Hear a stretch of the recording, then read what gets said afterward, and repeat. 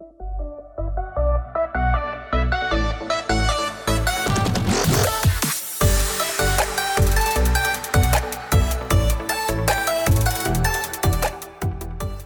back to another Box to Box WSL episode. I'm Alex Ibatzis.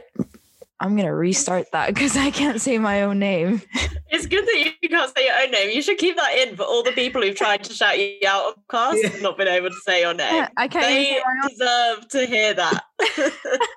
Well, all right, I'll leave it in then. Well, I'm Alex Ibaceta, your host. And as usual, I'm joined by Jessie Parker Humphreys and Abdullah for a Women's Champions League semifinal roundup.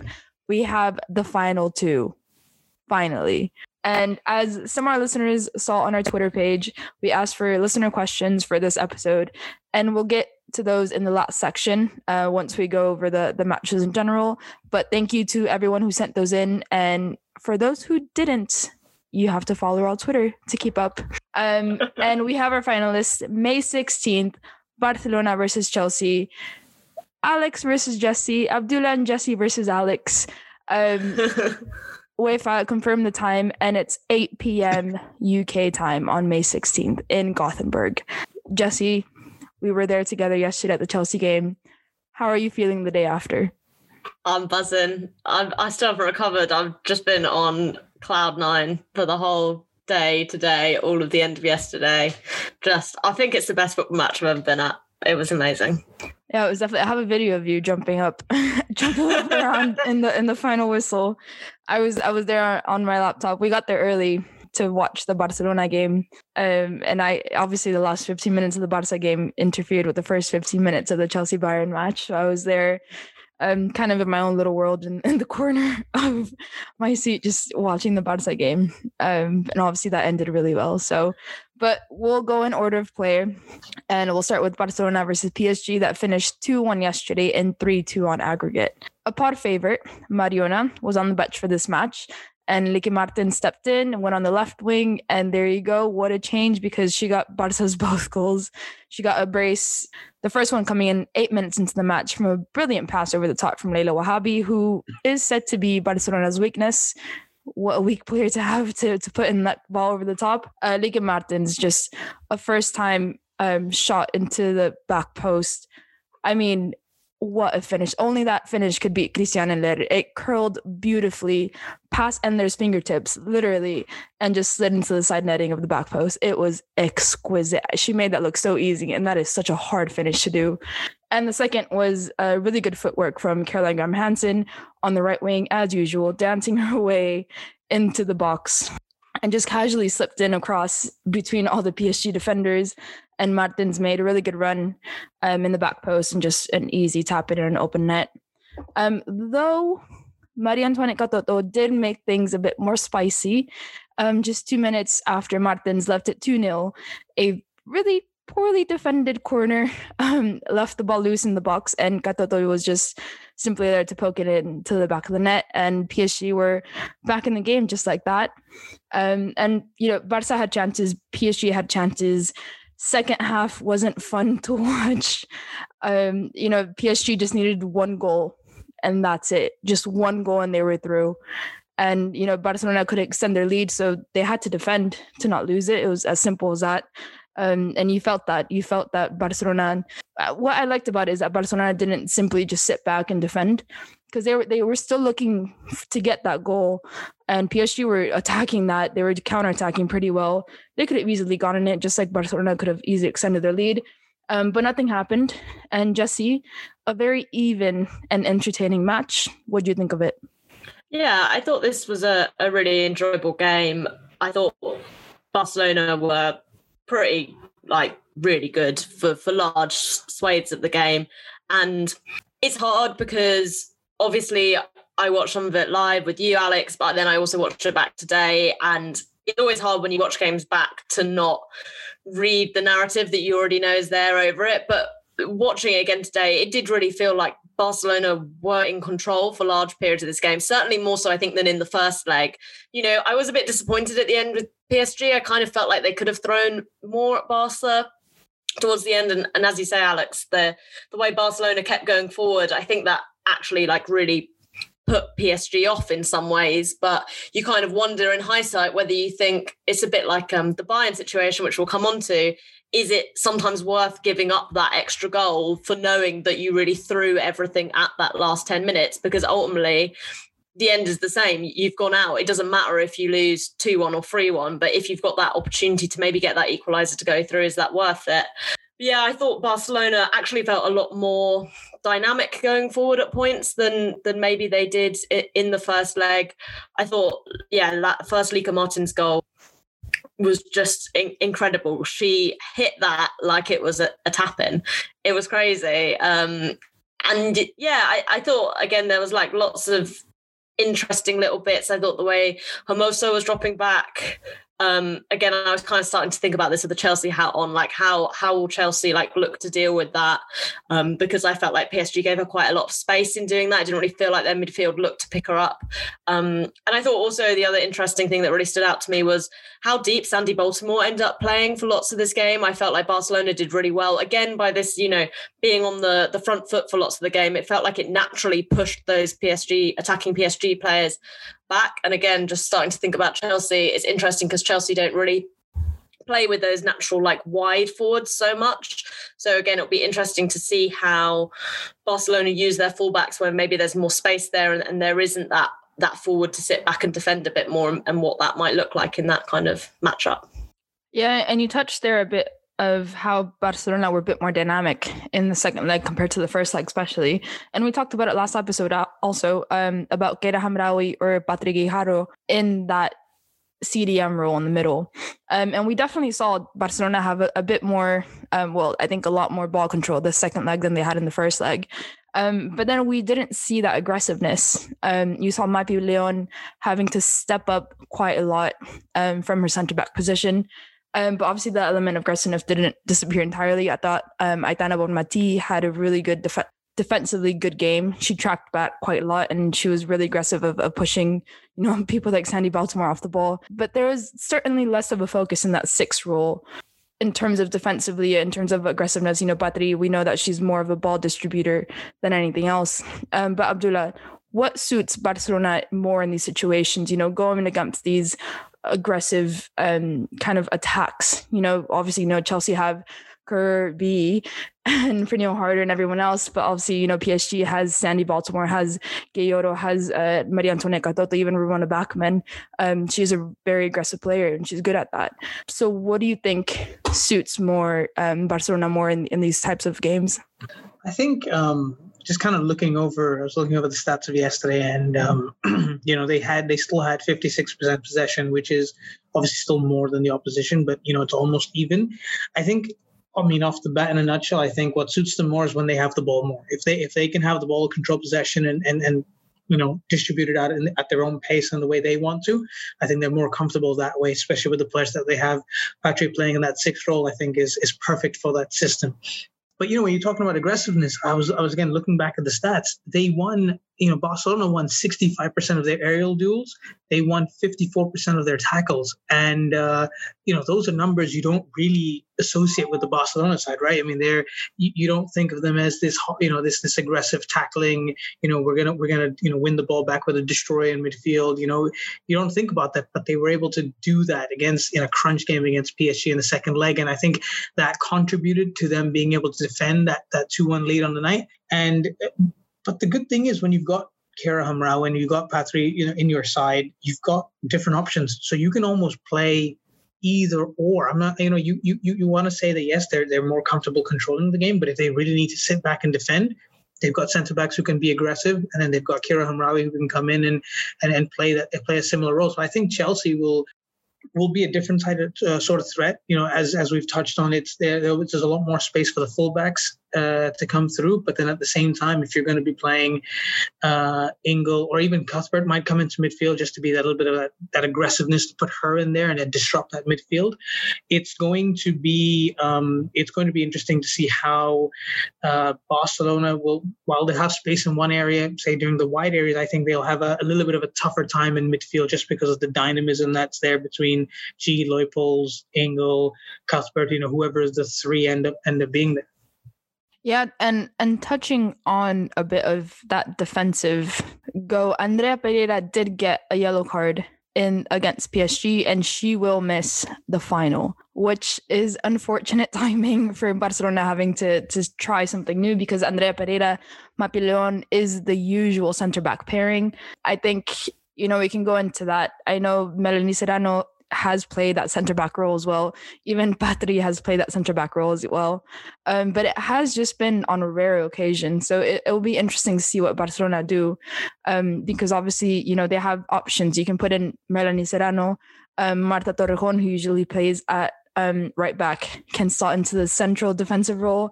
And then you put Ana Maria Kronorcevic. I think I pronounced that right. You can put her on the wing, or even if they wanted to, they can probably go with the back three, have Patri and Vicky Losada in the middle, or Patri and Hamraoui in the middle, and kind of obviously have one of them slot into that center defensive role when they're defending. So it's definitely going to be interesting to see what Barcelona do in this situation to kind of make up for that, because that is a really big loss. But Jesse, what are you saying for the final? Barcelona's strengths are very different to Chelsea's. Barcelona have that very Johan Cruyff Barcelona, philosophy of you defend the best when you have the ball. And Chelsea are kind of the opposite of that. Their strength is their attack. So the first thing that they're doing is getting that ball up to their attack. So very, very, very different style of players. And we mentioned earlier that, PSG have that attack as well. And Barcelona did relatively well to kind of keep them quiet. But then Chelsea have that adding element that they have three of these players. They don't play as wide as you mentioned earlier. But what are you most worried about when Chelsea go up against this Barcelona side?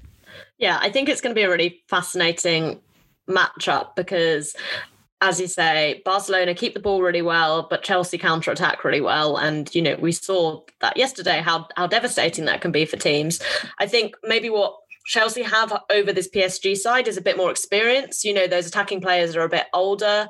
Okay, Pernille Harder has been to Champions League finals before. That, Kerr and Kirby haven't, but they've played in big games. They very good at taking most of the opportunities that come their way.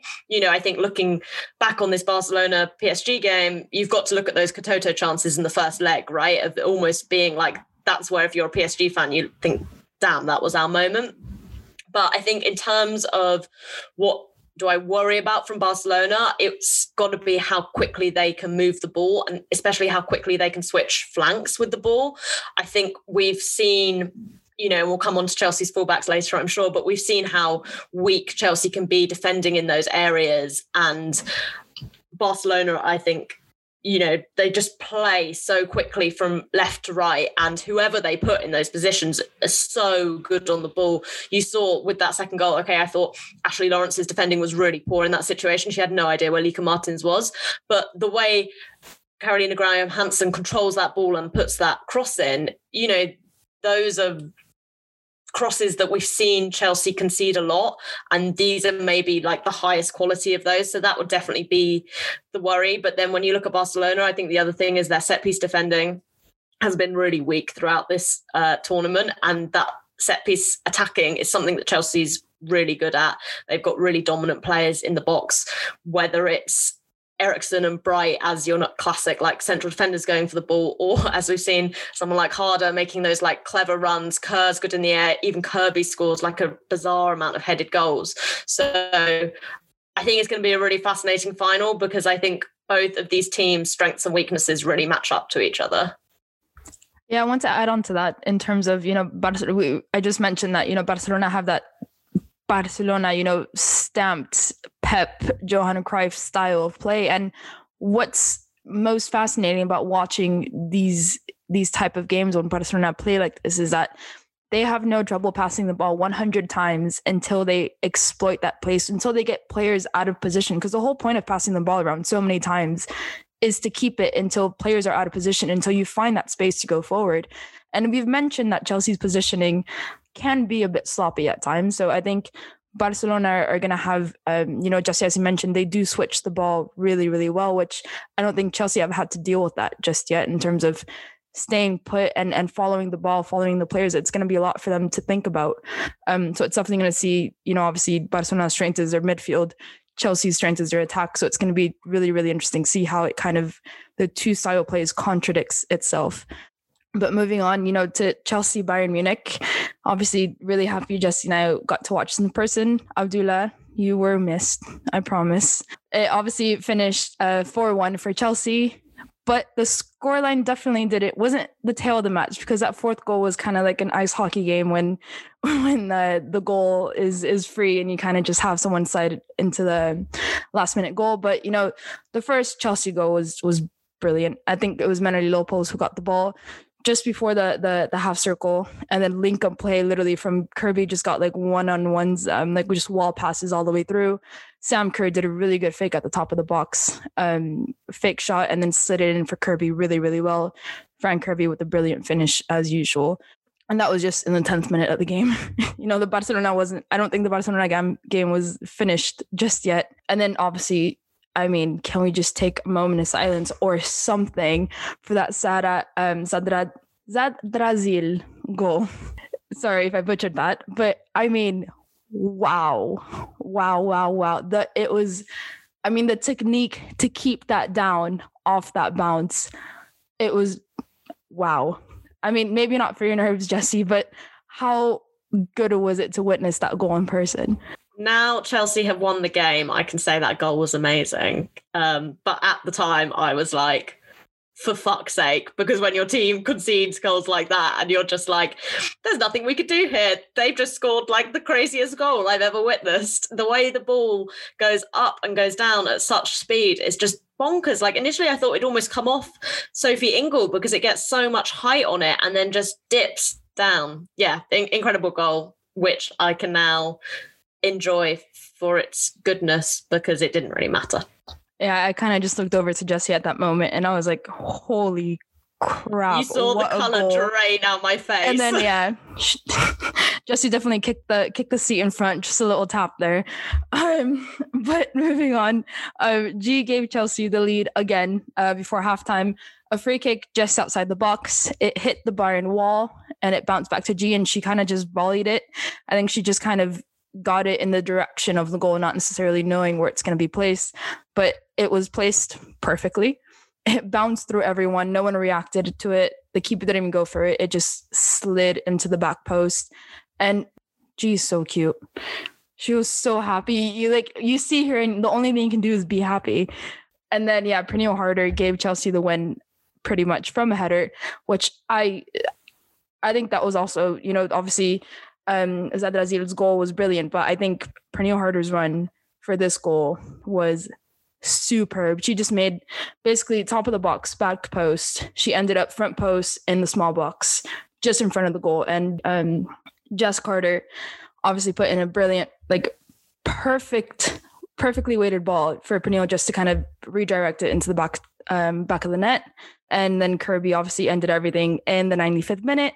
Bayern keeper went up to kind of help her team for that last minute goal. And then, brilliant pass from Erin Cuthbert also, and good timing from Fran to stay onside. And then, yeah, so Erin Cuthbert passed the ball to Kirby and Kirby just kind of ran and just passed the ball into the back of the net. Seconds later, that's it, done. Emma Hayes is crying. Jesse, was that the match that you expected? I certainly didn't expect it to be quite that crazy. I think when Chelsea went 1-0 up, I was like, this is perfect, because I think going into the game, I really felt like Chelsea needed to score within the first 15 minutes just to kind of put their stamp on the game and almost mentally let themselves and Bayern know that they could have an advantage, because as soon as Chelsea went 1-0 up, at that point Chelsea were going through on away goals, and I felt like that really changed the psychology of the game almost immediately. It did feel like in some ways Bayern's heads went down a little bit at that point. Obviously, then the Zadrazil goal was amazing, and that was clearly a big boost. But even from then, it just felt like Chelsea knew they could score. I think the way they scored the first goal, the way they were able to move through the Bayern defence, and so classically, we've seen Kerr and Kirby combine like that again and again. It felt like that's what didn't happen in the first leg. And it felt like by being able to score that goal, it almost reminded Chelsea that they had this ability and they had this advantage. And actually, you know, none of the other goals were like that at all. But it just felt like it gave Chelsea that boost. Yeah, it's kind of fascinating because all 4 of the goals were like so different. Chelsea did get a bit of luck. Yeah, the G goal, I just feel like Benkart didn't see it at all. And it felt like G was just way ahead of the wall in noticing the rebound. She just got there first and it just went all the way in. And the third goal, I'm convinced this is like fully orchestrated by Magda Eriksson, because Jess Carter did like almost all of Chelsea's dead ball situations, almost except from that G free kick. And there'd been a couple of them that Laura Benkart had come and collected quite easy from corners. And after one of those corners, Magda Eriksson went up and whispered something to Jess Carter about the next corner, I think it was, or next dead ball situation.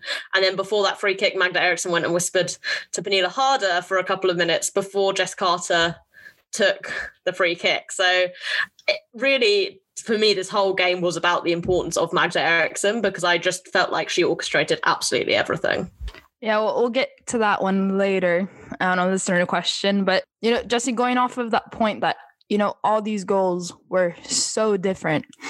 Abdullah, you know, we're saying that all these goals are different. What did that say about the second leg? Like, how much does that show of what happened in this game?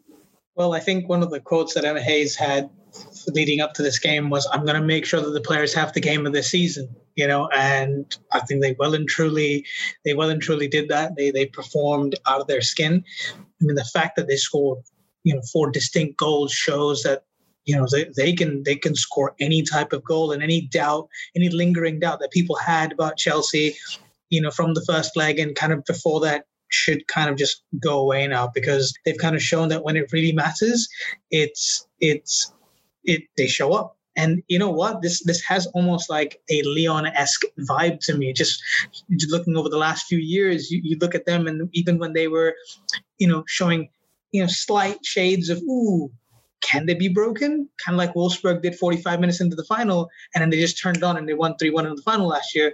Chelsea, I think they're doing the same thing now. I mean, the Atletico Madrid game in the round of 16, people were questioning, you know, they're conceding goals, penalties, giving away penalties. They can't string a ball together. You know, they're getting a little bit lucky to win that game, et cetera, et cetera.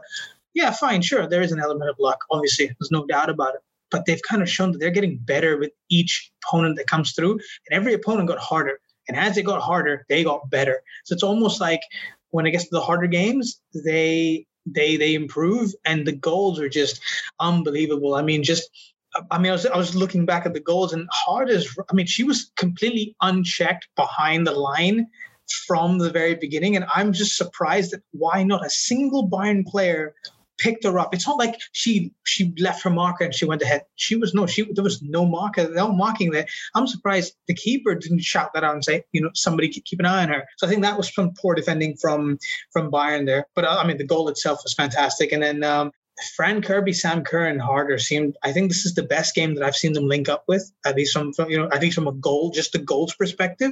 All 3 of them played a part in most of it, and they're seamless now. So I think that's scary for Barcelona's defense. Maybe they have to go to a 3 just to kind of keep that extra protection. Maybe they play Hamraoui and Patry just to keep it there. But I think as much as, you know, Barcelona are going to be comfortable having the ball, maybe not having the ball, I think Chelsea equally, they have this rugged, dogged determination about them, where I feel like if they don't have the ball, they will work for 90 minutes, and I think they can come through. So it's going to be a good game, but yeah, this team is unbelievable. I think something you just said there, Abdullah, that's really interesting, and is maybe my worry for the final, is I do feel like for both this Bayern game and this the Wolfsburg game in the round before, Chelsea clearly learnt so much from those first legs. It felt like both those first legs, Chelsea really struggled, but in the second leg, they just had the measure of both of those teams. And when, you know, in the game yesterday, I felt worried about Chelsea not going through.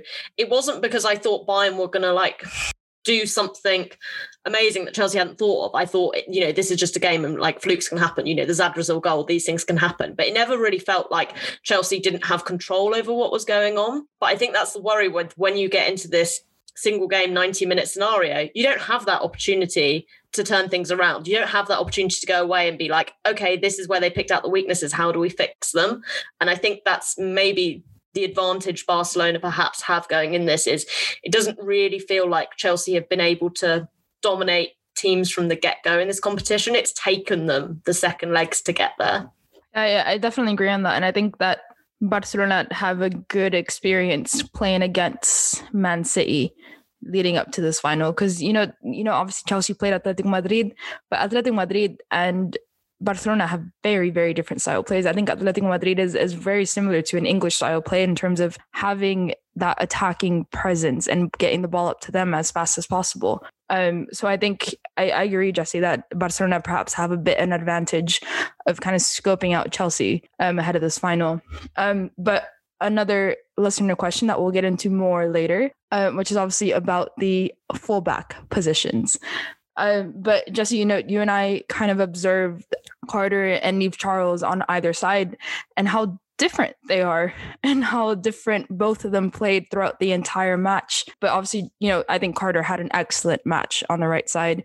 She did her job really, really well. And certainly, just playing a bit different to Niamh, who likes to attack a bit more. And the second half, definitely, they pushed Pernille Harder more out wide, which kind of pushed back Niamh a bit more. It was, we can go about this forever, the tactical changes here and there. Menna Leopold obviously stayed a bit higher in the second half as well. But, how important was either one to null Bayern's attack? Because obviously in the first leg, Bayern attacked on the wings very, very much. And you didn't see that as much this side. Obviously, Niamh, I think, got a beat a couple times on her side, but it definitely wasn't as noticeable and as efficient as it was in the first leg. So, Jesse, what are your thoughts on that? Yeah, I thought it was a bold choice when I saw that Anderson had been dropped, but I think it, looking at the game, it was perfect. I think just from the first moment of Bayern being like, okay, this player you were able to exploit really well in the first leg, they're not there anymore, just to put them off their stride a bit. And then it was interesting because, as you say, Carter stayed back, was quite defensive still. I thought she was really good. She timed lots of tackles well. She was great at blocking the box. She has all these very good defensive qualities. I guess the worry with Niamh Charles coming in is Niamh Charles isn't necessarily a defender. She's played at fullback about 4 times, and all the time she did that was on the right side anyway. So this was really throwing her in at the deep end. But interestingly, she still went forward like Jonna Andersson.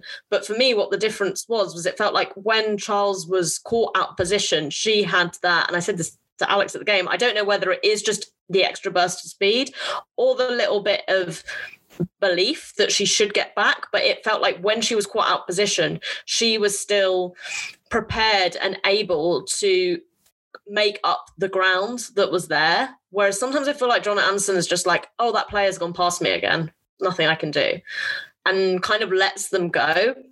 Whereas there were several times when Niamh Charles was caught out of position, but she was still able to get back and make the tackle. And I made a difference just even mentally. Obviously, it's hard because I don't know how much difference having Magda Eriksson back as well helped. But I also thought Charles's 1v1 defending was pretty exceptional as well, which is a weakness Andersson has too. She tends to back off a lot and eventually players get around her. So I think it'll be really interesting to see if Hayes sticks with Charles in this position. But I thought she had a fantastic game. She was definitely a marked improvement on when we've seen Andersson play there. And I think it works quite well, Chelsea having a slightly more attacking left side and a more defensive right side. Jess Carter's played at centre-back before, so you kind of get this opportunity to switch almost to this three at the back in some ways, rotate the side round on an angle, as it were. And I thought it looked quite neat, especially with Charles going forward. I think she's better than Andersson actually at going forward, especially because I feel like Andersson excels at kind of crossing into the box. And I think we saw the best of Andersson when Beth England plays last season. But I think Charles has a bit more of a forward sensibility. Maybe perhaps she's played there, that her combination play, I think, is superior to Andersson's. And I actually think that suits the way this current Chelsea side plays more than Andersson does. Yeah, it'll definitely be interesting to see who plays on the left, because whoever does is going to have a bad day, because now they have to deal with Caroline Graham-Hansen. I think any left back in the world is going to look like they're having a really shit game when they're going up against Caroline Graham Hansen, because my God, she just eats defenders alive. I don't even know how she does it. She's just standing at one point. She does a little overcross, or however you call it, on the ball. She shimmies her hips at it a bit, and then she's off like if nothing. So it's definitely going to be interesting to see how they deal with CGH, because obviously on the other side it's Mariona or Licky Martins as well. But I think Caroline Graham Hansen is definitely going to be the person to stop, and it seems impossible so far. Any team that's tried has not succeeded. But Abdullah, Jesse mentioned it before, but what do you think that Barca have in hand over Chelsea and vice versa? Yeah, I think we've pretty much discussed this for the most part, but I think the battle is going to be in the wide areas. I think Barcelona have the better wingers, quote unquote. You can't see it obviously. We're recording this audio, but and I think Chelsea will have to worry about how their fullbacks will contend against these wingers. I know that they've played against some tough wingers before, but as we've seen against Lauren Hemp and Chloe Kelly against Man City a couple of weeks ago, which we obviously talked about, we didn't record in detail, but we saw that where they really caused some problems with the fullbacks. They were getting in behind time and time again, and we've seen Wolfsburg, we've seen Bayern in the first leg. These teams have exposed the fullbacks, positioning. And I think, Jesse made a really good point with Niamh Charles, being able to use her pace or determination, whichever one it was, to get back to position to try and, close the gap and win the ball back. So I think that'll be important, especially when it comes here. But I think you're probably facing two of the best wingers in the world, whichever combination of them play. And especially Graham Hansen in the form that she's in. And I think Licky Martins keeps her spot, keeps her place with that brace. I think Carter will pretty much be defending most of the time. She's not going to move forward anyway. She's a centre back, by nature. So that'll be fine. I worry about left back, whether it's Niamh Charles or Joanna Anderson. They're going to have to be on the back foot a lot of the game and play on the counter almost. I think that'll be key. And I think there's going to need, obviously, Eriksson and her leadership will be, as we've constantly called it, she's going to be important. But I think whoever plays in midfield is going to be equally as important, because that player is going to, especially the number 6, is going to have to come out and help the fullbacks. They're going to have to double up on these fullbacks to kind of cover the spaces. And whether that's Sophie Ingle, who's a bit more defensively, like she's just going to be anchored to that position. She's not going to bother going up too much, or maybe you bring in, you switch it up and play somebody else there. But I think the wide areas is where it's at. And I think that's where Barcelona have the upper hand. And then Chelsea, what do they have? I think it's tough. But I would say maybe central defense. I think Chelsea might just have the slight upper hand there in being able to maybe keep Hermoso and maybe Alexia Putellas coming in late. I think they might have a little bit more luck over there. So I think that's kind of where I'm weighing it up. Yeah, it's definitely going to be interesting to see, because I think something else that Barcelona do so well, where you see Aidana Bonmatí, Alexia Putellas, and Patri do so well, is they overload that central attacking kind of channel. We obviously, Jenni Hermoso, she drops in a lot. And kind of you find Alexia Putellas in that central striker role just out of nowhere. So it is what you mentioned, Abdullah. It's going to, that number 6 role in that Chelsea lineup is going to be really important, because Barca do really well in overloading that. I think Magda and Millie Bright are going to be entertained with Jenni Hermoso, with whoever's up. And then, Alexia Putellas is going to go up in there. But then you have Patri and Aidana Bonmatí, who can easily strike a ball from outside of the box. So it's definitely going to be interesting to see how, first of all, it's going to be, the lineups are going to be the first part of that. And then how it plays out and the tactics that are used, because I think this game is going to be a lot about who outsmarts the other more, who plays to their strengths and the weaknesses more than I think any other match that they've had so far. But we're going to move forward to the listener questions, because we will do a preview pod. So we'll save a bit more tactical and lineup kind of choices later. And we'll play a bit more with that later, but we'll move on to listener questions.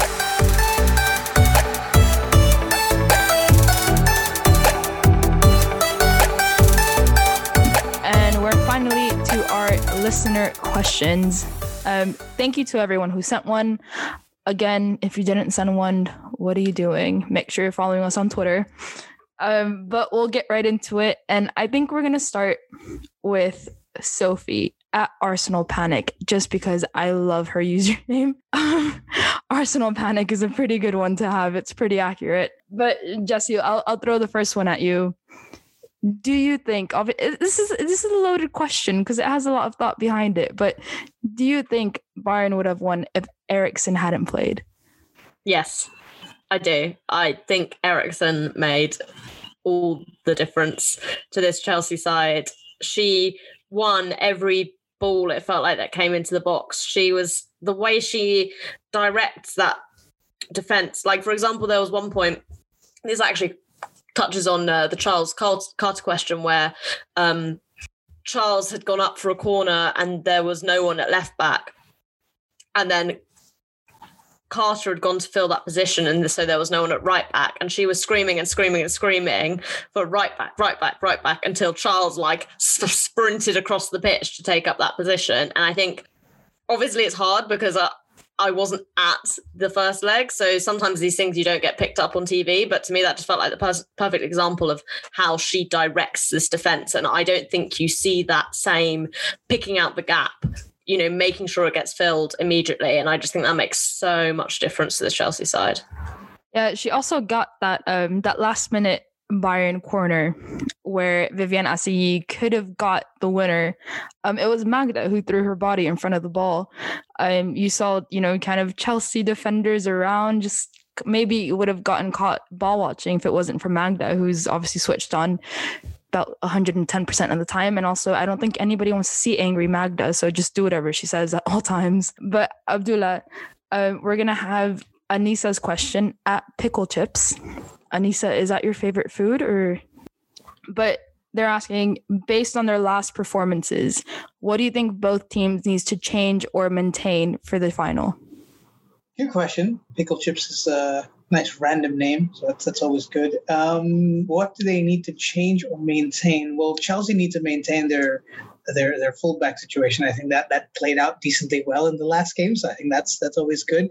No, but for real, I think the way the front three at Chelsea were so seamless, and the way they were able to navigate themselves through Bayern's midfield and attack, and their link-up play, which they finally started showing really, really well in this game.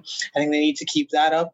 I like this balance of Carter Charles almost, just to make sure, like Jesse said, it's a mixture of having this balanced, sort of attacking defensive combination in the wide areas, and the ability to cover each other. You can almost go into a three at the back, with the right back coming inside, giving Charles more space to push up. You've got all these possibilities. I think for Chelsea, I think it's to keep that sort of momentum and those sort of tactics going, especially against a Barcelona side that we've said is really good at switching up play, changing it from side to side, and really being able to move players around with the ball. Barcelona, on the other hand, I think Barcelona need to bring in a little bit more aggressiveness. I think in this game, I think we saw in this game, and I think what the stats said, they won more tackles and they won a lot more of aerial duels. I think if they can, I think they should bring that back to this game, because I think more than anybody else, that is going to pay huge dividends for them in this game, because it's not going to be just possession based football and passing. It's going to need some aggressiveness. It's going to need some power. And I think that'll do them well. Especially, we know PSG are a physical side, so they were able to match that up. And especially in the first leg, when we saw that they lost out of set pieces. Now I know that they're still not great at them, but the fact that they upped the ante in terms of the aggressiveness, I think that helped them in the second leg. And Jesse, a two-part kind of question for you from Hadil at HadMM2406. The first part is, which you kind of answered before, but you have a Sophie Ingle element added to it. In terms of Chelsea's increased number of chances in the home leg, would you credit it more to Eriksen creating more confidence in defense, or Ingle slotting back into the midfield? And the second part to that question is there a narrative forming on Leupolz's lack of form without Ingle in the midfield? So I think kind of to summarize that is, does Ingle affect the Chelsea's midfield, and does she affect Leupolz's positioning in that midfield? Yeah, I think it's interesting because I don't think Sophie Ingle's had a great season, and I think we kind of saw her drop out of the Chelsea side as a result. We've seen a lot of kind of Leupolz and G combinations, especially when there was kind of this period earlier in the season where Emma wanted to play all four of Kerr, Kirby, Harder and England, which she kind of seems to have moved on from this point.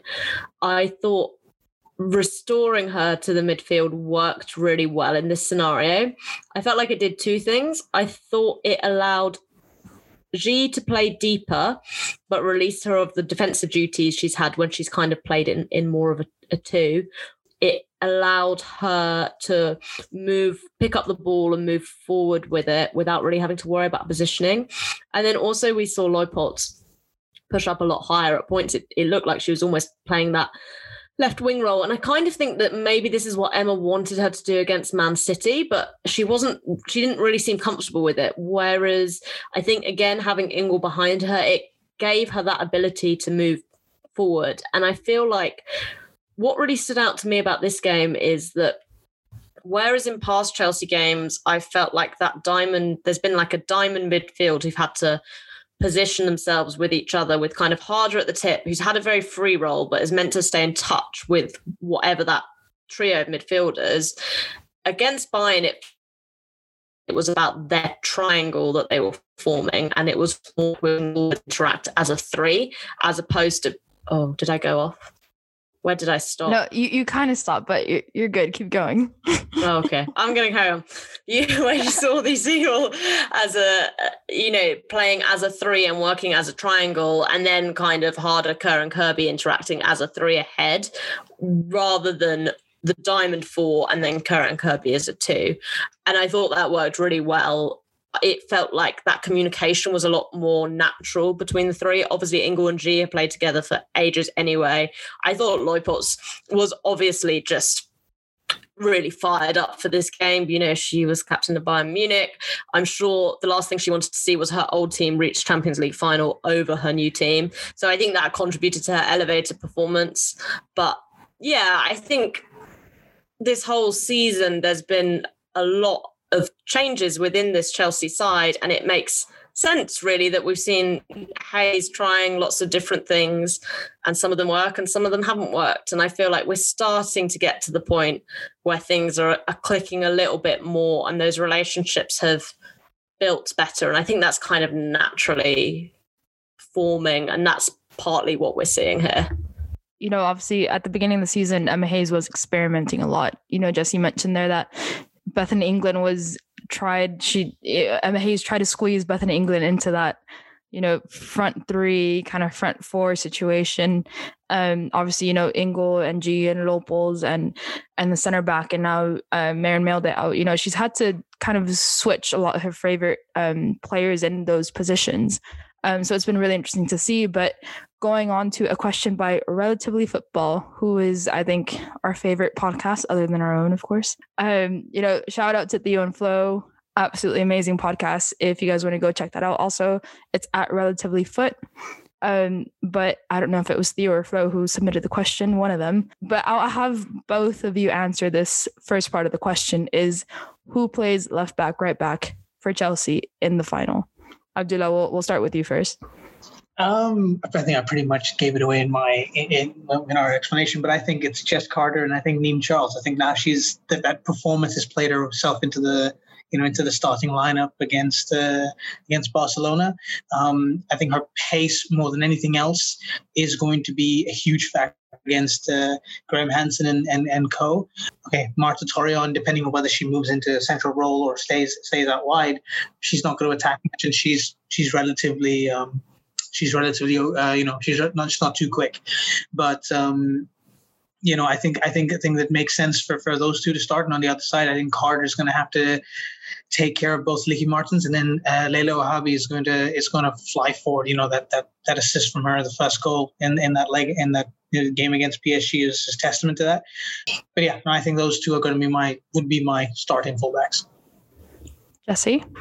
Yeah, I think so too. I think Niamh Charles just has shown time and time and again across this season how dependable she can be, which given her age is, you know, like astounding really. But it feels like whatever Hayes has asked her to step up to do, she looks effortless. You know, the idea that this was kind of really the first time she'd ever played left back, and it was in a Champions League semi-final, and she never really looked phased. You know, there were points where she made mistakes, but you never thought, oh, this is someone who's like panicking. There were points where I thought actually Carter looked like she was starting to panic, and I thought, you know, Chelsea actually did well around those moments to maybe break up play a bit more, get Carter the opportunity. You know, there were points where it felt like Berenstein was getting to her a bit.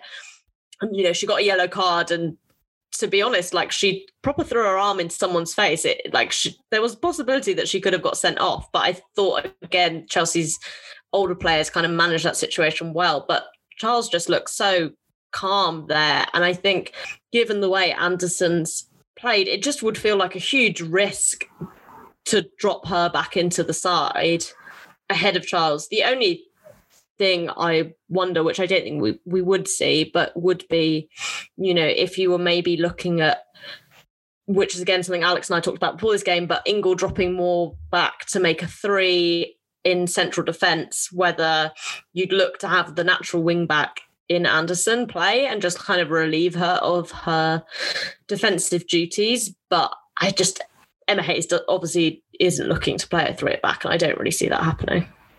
Probably not. Jesse, was it when Carter asked for that extra water that you thought she was maybe a bit shaken up? Yeah, she had to wait about 10 minutes to get some water, and I don't know if it was Lucozade or some kind of fancier sports drink, but she clearly was. It was when she was getting aggy in it. That's when we were saying she needed some water because she was mouthing off so much. But I think she did have about a 10-minute period where I just thought, like, she missed a couple of tackles and it felt like she really got in her head. But yeah, I feel like Millie Bright and Magda Eriksson had her back and they sorted her out. And the Waterman. And the second part to that relatively football question, Abdullah, can whoever wins the final on May 16th go on to have a Lyon-esque streak? I was speaking to a couple of people just a few days ago, and I was asked the same question, and I don't think there is a team that can go on and win 5 Champions Leagues in a row. I think that is. I think it's too early to call. Okay, rather than put it this way, I think it's too early to call. I think we're going to need to see how these teams perform, whoever wins it, whether it's Barcelona or Chelsea, how they perform next season and how they can keep up, you know, with the recruitment side of things, with the manager side of things. And if all of this can stay consistent and improve, you know, year on year, yeah, probably you can. But I think at the moment, I don't see anybody going into a Lyon-esque, you know, 7 Champions Leagues and, you know, five in a row. Maybe eventually 5, 6 Champions Leagues down the, you know, staggered across, you know, a 6, 7, 8, 10-year period. Sure. But I think 5 in a row is a mean feat that I don't think it's going to get replicated anytime soon.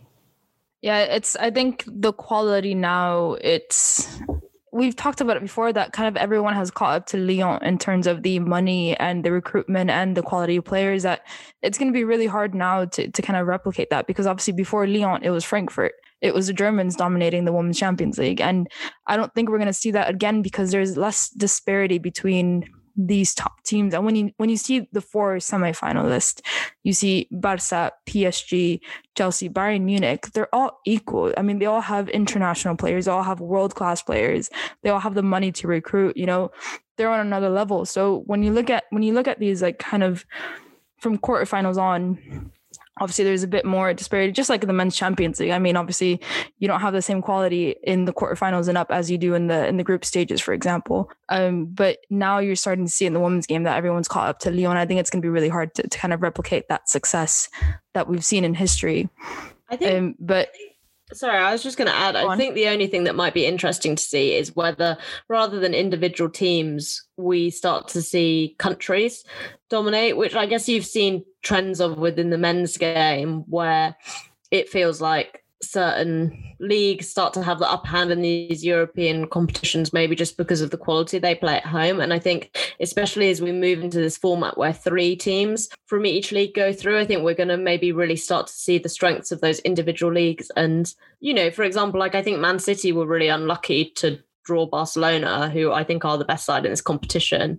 But if they got a different draw, you know, who knows how far they would have got what that might have looked like. Okay, that if they'd got a different draw, they've had to come against Chelsea. But, I think what we might start to see is whether, say, the English sides or the German sides, French or Spanish, whoever it is, maybe as those leagues grow and they're used to playing each other, that is actually what pushes on in the Champions League.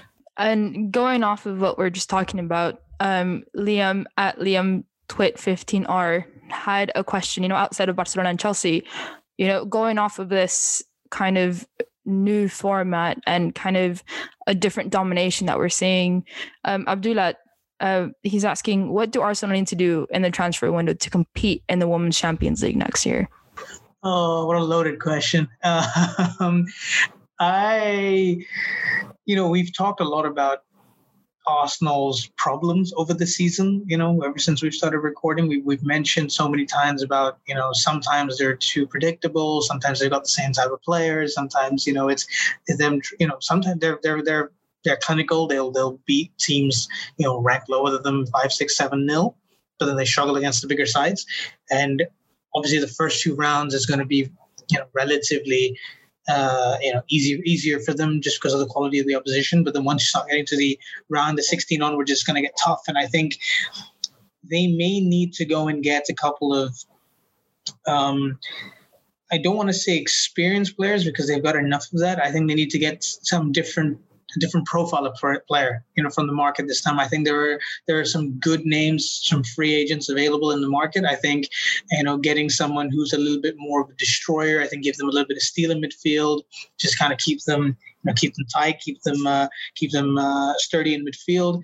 And then, maybe get, and then just kind of maybe just have a slightly different plan B, give them a different style of play. But I don't think, I think from an attacking point of view, I think they've got a lot of firepower. It's just a matter of getting something a little bit different in midfield, just so that when things get a little bit, when they're under pressure, they've got someone there who can help relieve it. And because going the other way, if the other teams are sitting back and sitting deep, yes, we've seen them struggle, but I think they've got the tools to unlock defenses, going forward.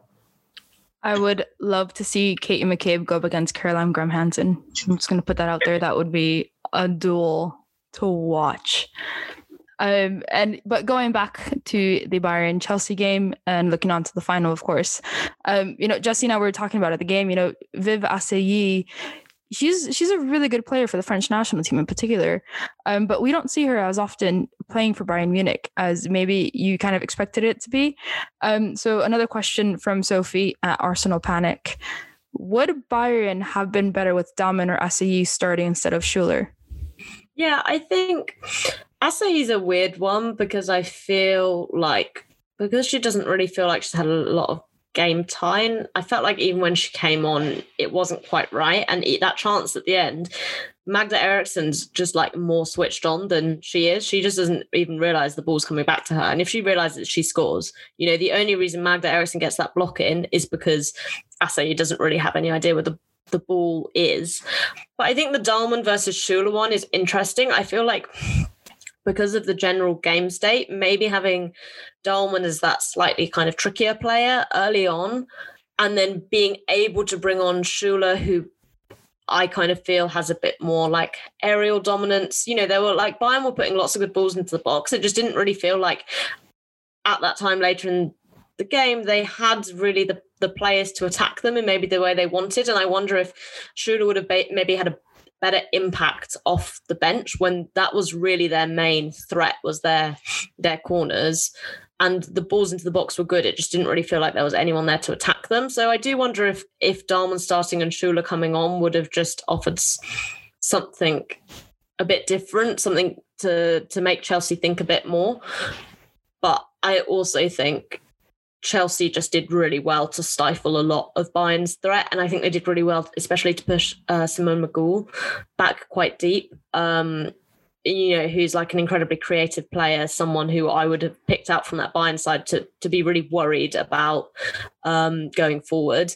And it didn't really feel like Bayern created a huge amount of chances in open play just generally. And I think that's kind of credit to Chelsea at the end of the day. I don't know how much difference it would have made who was playing. It just felt like, as I said, earlier that after that first leg, Chelsea had kind of figured Bayern out in the way they figured Wolfsburg out as well, and they'd kind of, you know, sewn up their issues, and it kind of felt like that was that.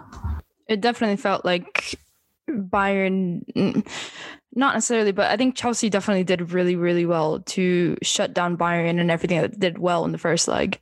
It was definitely a completely different match than it was in the first leg.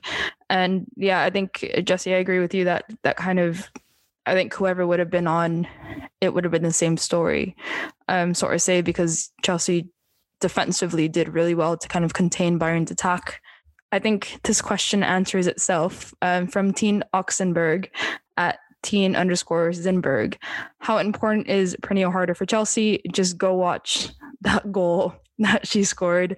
That is how important she is, because I don't think any other player would have made that run. I really don't know who else would have just the wits to make that run and be completely alone.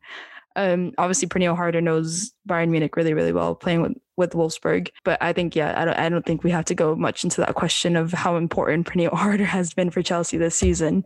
And the last question that we have, another one from Anissa at Pickle Chips, is any starting 11 predictions. But we're going to save that. We're going to fold it up, put it into our pocket, save that for our next episode, because we will do a final preview.